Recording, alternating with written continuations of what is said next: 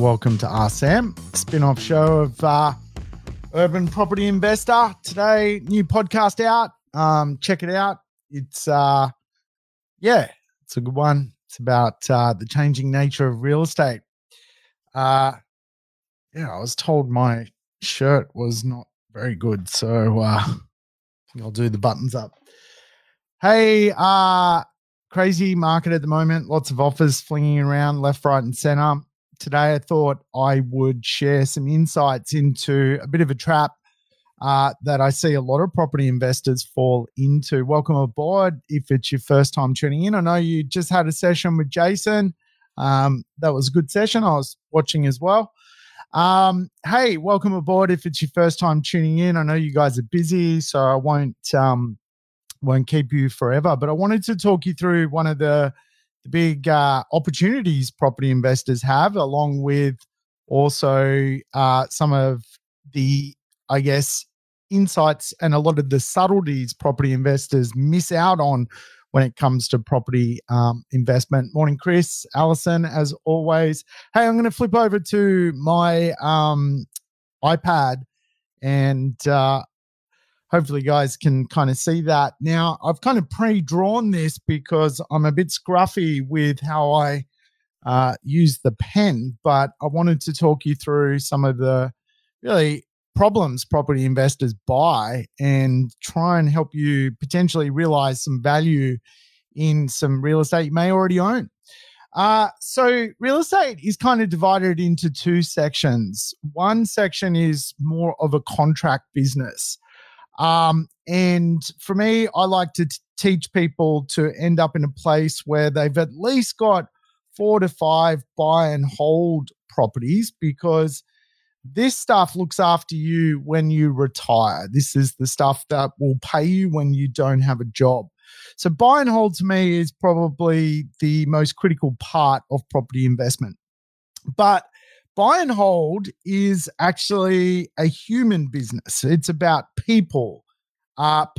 Passive income is from real estate is actually about understanding humans. And humans are going to be your tenants. They're going to be the people that buy real estate off you. Buy and hold real estate is a human business. And for that reason, it needs to be understood from what human beings actually want.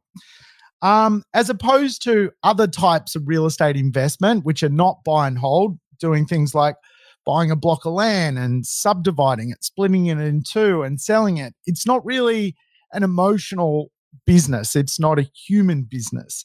Development, quite often that's about making the mathematics work, buying a site, rezoning it, coming up with the strategy around how to activate a development. This is a contract business.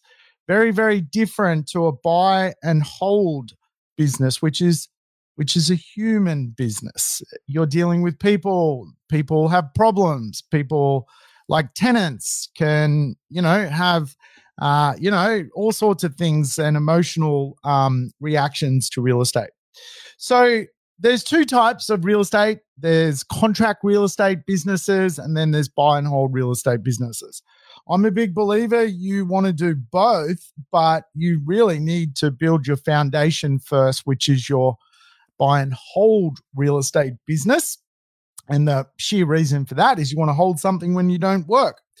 So what I see a lot in property investment is what I call a UPV, an unrealized potential value, that a lot of property investors have, and they don't necessarily comprehend they actually have this in their portfolio.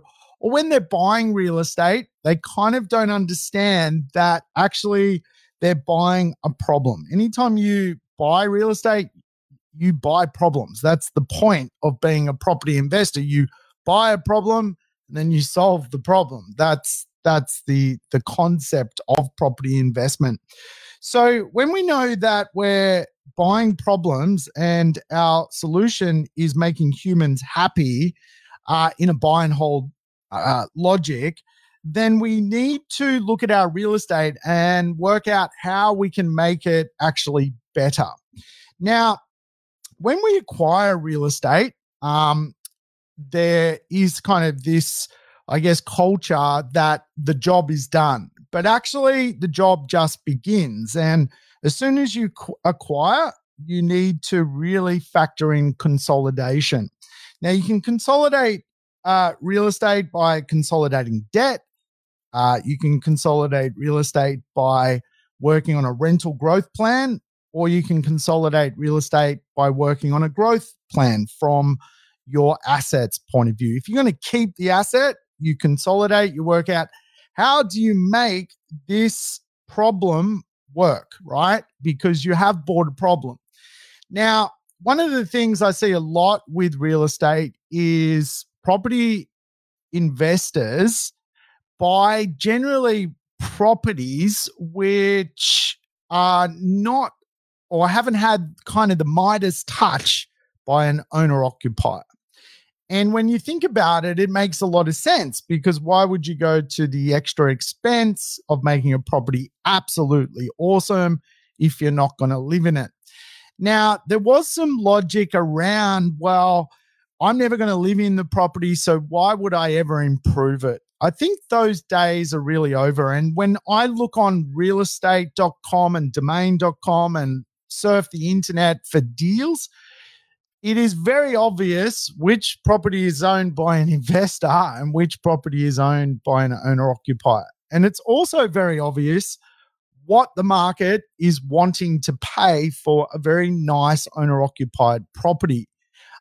They will pay up to 30% more for the same property if it's had the Midas touch by the owner-occupier. Now, this goes back to our original conversation. There's kind of two types of businesses we run as a property investor. We run a people business and we can run a contracts business. Again, a lot of the logic of owning a buy and hold portfolio comes from the contract section, but it doesn't work because real estate is an opinion sport. If more people have a better opinion about a property, they're going to rent it for more, they're going to pay more for it. It's as simple as that. Some properties today in this crazy marketplace have 25 people wanting to buy the same property. The same property can be sold 25 times over. Now, I'm making a lot of offers on properties every single day, and I can tell you that the properties which have very good buy and hold human interface are going for the most. The ones which have basically a sterile investor look and feel are not achieving the same results. But that's okay. We've just got to recognize as a property investor, we buy problems. That's the point of being a property investor. So appeal, this section here equals dollars. That's as simple as real estate is. You've got to buy something and then improve the appeal, and that will equal dollars. And now when you think about someone who typically lives in a property, they work on the appeal of that asset daily.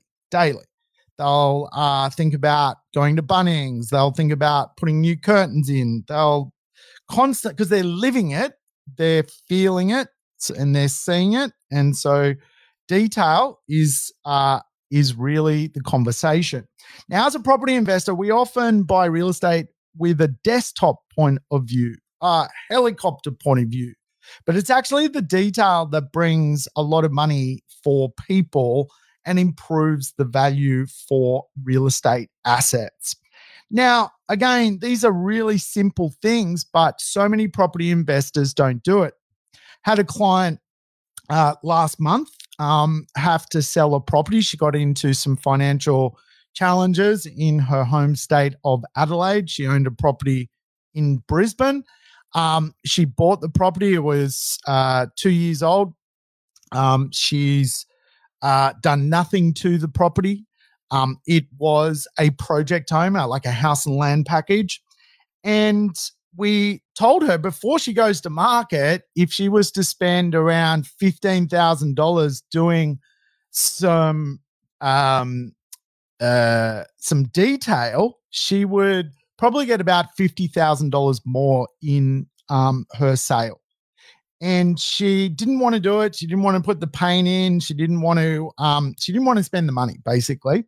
So she took a desktop approach to that sale. She still did really well. She ended up pulling out about $75,000 gain, but it could have been $125,000 to $150,000 gain just by doing some things, by being human, by adding some humanistic experience to a buy and hold property. So these are the types of things I see all the time. And whether you're buying a new property or an old property, you're going to run into this as a property investor. And I think quite often, because people do buy new properties because there is a lot of benefits to new properties, they kind of forget that even buying a new property, it can be a little bit sterile. It can be a little bit bland. It can be lacking a little bit of pizzazz, I would say. So our job as a property investor is to bring the pizzazz. That's the point of being a property investor. Now, when do you bring the pizzazz? Do you bring it straight away? Well, remember, acquisitions, if you like, is about recycling deposits. So you bring it if you can recycle deposits, for sure. You leave it if you potentially are better off just spending the money and buying more assets, right? But between 5 and 15 years, you usually want to be able to bring a bit of the soul, so to speak, to a property. So what are some simple things to activate the detail that owner-occupiers pay more for? And renters. Renters, the same thing. 75% of renters in the market will pay more rent if the property was nicer. And that is a pretty interesting statistic. Again, most property investors don't really consider. Now, I look at properties all day, every day, and I can tell you, I can see from a mile when a property investor, even positive real estate property investors, own a property, because it looks exactly like it was the day they bought the property, exactly like it. It has not changed. There's no flare. There's no curtains. And so your job, just realize any property you're buying a problem. So the first one, which I think is a nice, simple one to do, is always paint, right? What I often see is investors will obviously just let properties decay. And owner-occupiers will constantly do things like touching up properties, painting it, making sure a property looks really, really good. Probably the easiest one, I think, to add value, and I always do this myself, is landscaping. Now, it's quite often when you buy, obviously, a house, particularly if it's a project home, it won't come with landscaping. So you look at the backyard and you've got fencing, which is basically not painted. You've got a garden where there is no garden bed.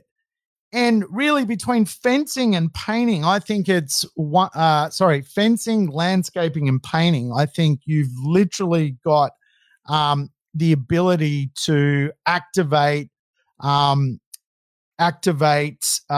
better look and feel for a property straight away.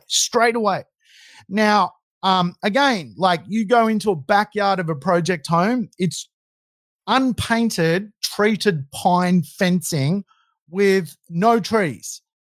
And you go into an owner-occupier's home, it's the polar opposite. It's painted fencing, it's vines growing on the fences, it's potentially landscaped, it's got a garden bed, it's got hedges. You know what I mean? It looks nice, right? So the sheer fact that you're in a human business and then you offer the market something that doesn't even look nice, then all of a sudden, the longer you keep that without activating it, the more unrealized potential you have in your property. And again, these are just simple things. Like I always do this. And sometimes you don't buy it if you're building new because it's expensive from the builder. It's easier to give up 2 or 3 weekends and just go to Bunnings and do this stuff yourself, right? So what other things? The street appeal. The street appeal requires a lot of effort. And again, these are things like fencing, which to me just makes so much sense for properties. I was looking at a property yesterday and it's got the best fence you can imagine, that is just unpainted and unloved. And what that is doing to people who drive past the property and renters is making the property actually less interesting to humans. All that needs to happen is paint the fence and put some trees up, buy some bottle brush, some Australian natives, some agaves. All of a sudden, you've created landscaping and a better front appeal.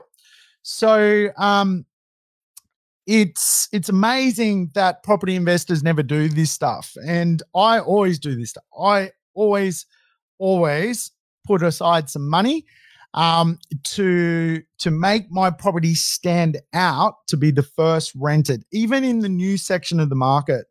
And like in apartments, like what I've typically done is things like feature walls. Like it's amazing to me, you can look online and you see very homogeneous, sterile assets that, you know, just with a coat of paint or even some wallpaper, or in apartments, curtains, better appliances, is such a great way to increase rents and attract better value. Flooring is a big one. And again, this happens a lot, even in new construction. When you buy a property, you might get, you know, I don't know, polyester carpet that is put into the property. That doesn't mean you have to have that polyester carpet for the rest of your life. You could put some engineered flooring in. You could put some timber down. All of a sudden, that creates a better look and feel to the property. And it's exactly what an owner-occupier would do. And so tapware, windows, for me, like I'm always working out, well, for a property, you know, I'm a big believer in if I can ever turn a door into a bifold door, I'll go and do it because it just creates more indoor-outdoor flow for a property. And, you know, little things with apartments, you know, like I typically put a breakfast bar in the apartments I own because, again, the balcony is a key space for people. That is their second place, if you like. And if you can make it better for them, why not use owner-occupier logic? So in my apartments, I've got basically breakfast bars and I've got wet kitchens. In other words, I've got approval to put an outdoor kitchen on the property. So these are the types of things you've got to think about. I'm not saying one is everything's perfect for your property. Some of your properties, no doubt, don't need any of this stuff right now. But the point is, you know, you can see a huge amount of difference in a property market boom for assets which are well cared for as opposed to assets which, you know, are not. And if you are selling, and particularly in this consolidation phase, perhaps you're going to sell some real estate one day, I highly recommend, you know, making sure you bring appeal to the property to bring the dollars. Don't just think that you've just bought a property and that's it. Again, you've got to go into, as soon as you acquire, you're consolidating. You're like, well, how do I actually make this property better? Oh, it's a newer property, but I can still make it better. I could do, you know, bifold doors. I could rearrange the balcony. I could rearrange the fencing. I could paint the fence. Again, like we've got to realize that investors, you know, though it feels like a lot of money for us, you know, most investments are 400, 500, 600, you know, 700, maybe now $800,000. And though that sounds like a lot of money, to be brutally honest, it's no longer a lot of money. And so we've got to bring some of this stuff into what we do. Whenever we buy real estate, I bought a property, same properties as a lot of the clients bought. I bought one, in Brisbane just recently. It's being built, and I've chosen the upgrades. I chose all the upgrades, and the reason is, again, it comes back down to, if you're buying and holding, you're in the business of people.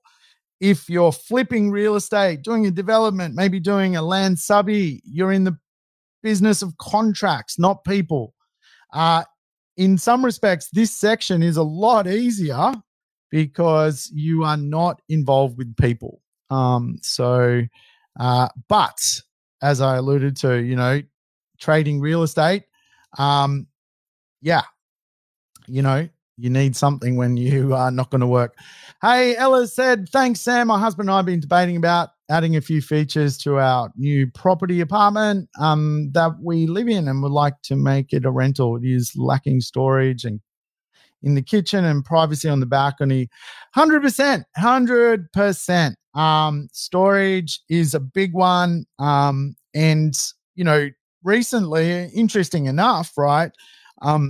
Sometimes within strata schemes, there's space, right? And what happens in strata schemes is perhaps in the garages or sometimes in some nook and crannies of the building, there's all this voids, basically space. And the strata scheme, because fundamentally, you might have 30 people in the scheme. Consensus is always hard. People, it's hard work. People will, debate things till the cows come home. It's like the, United Nations sometimes being in a strata scheme. But when you have practical people, what we did recently in one of our strata schemes is we created around 40 storage cages, and they went on title, and they became purchasable for $6,000. So we actually raised around, 40 times 6, I don't know, call it $280,000 by selling more space, which was unused in the strata scheme. But also what that did to the assets that, or the vendors in the scheme, they ended up with, I think an extra 6 square meters of storage. The space was already there. It just wasn't put on title. And one of the best ways to think about adding values to an apartment is to look at the spare inventory within the complex and, use it. Because strata schemes, sometimes when they're set up, they're just set up very simply. There's a car park, there's an apartment. But then you go into the scheme and you're like, there's 300 square meters of unused space. Like, should we do something with this space? And then bringing people together and coming up with a solution, you can get a development application and change the space. And I've been lucky to do that with a couple of the buildings I've been involved with, and it adds huge amounts of value. So sometimes with apartments, don't just think about the space internally, think about the external space. What could we use to activate? And quite often in many owners corporation schemes, there's a lot of wasted space that just needs someone with a bit of vision to actually, go and take that to a meeting and get it going. I've got a property at the moment, which when it was built, it had a void for there's nothing in here. And all of the apartments have these voids. The reason they have voids is the car park ratio for the developer who constructed it. He had to reduce the size.